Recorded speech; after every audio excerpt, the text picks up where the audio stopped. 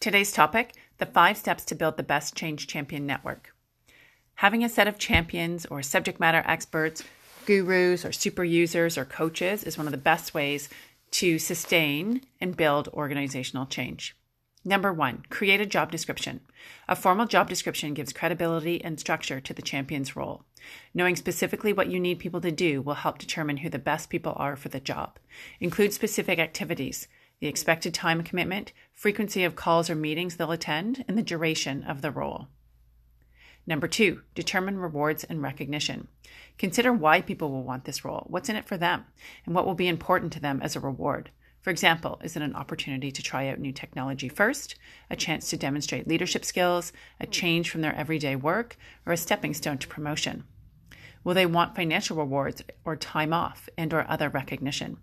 Keep this simple yet meaningful and realistically aligned with your organization's culture. Number 3, gain buy-in from leaders. Buy-in from leaders is key. If they don't encourage and enable champions to fulfill this important role, the impact will be minimal. Number 1, create the time with leaders. Taking on a champion role should mean letting go of something else versus just adding current workloads. This may look different for each person selected. Consider criteria for what they can stop doing during the time they hold the champion role. For example, take on fewer direct reports, rotate out of a different role, transfer a project to someone else as a learning opportunity. Recognize and value is also about gaining buy-in from the leaders. Part of the person's decision to say yes to a champion role will likely include whether or not the role is valued by the organization or the leaders. The appeal of the role will be diminished if leaders don't truly value the importance. Number 4, find the right people.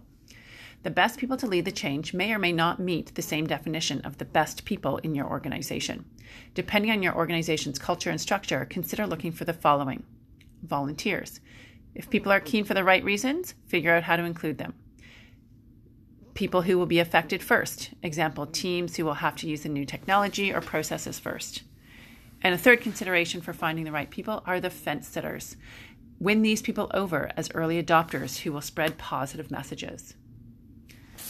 And the last one, number 5, build your champion community. Kick off with a live or virtual meeting and include key leaders. This is a chance for the champions to get to know each other and become a team.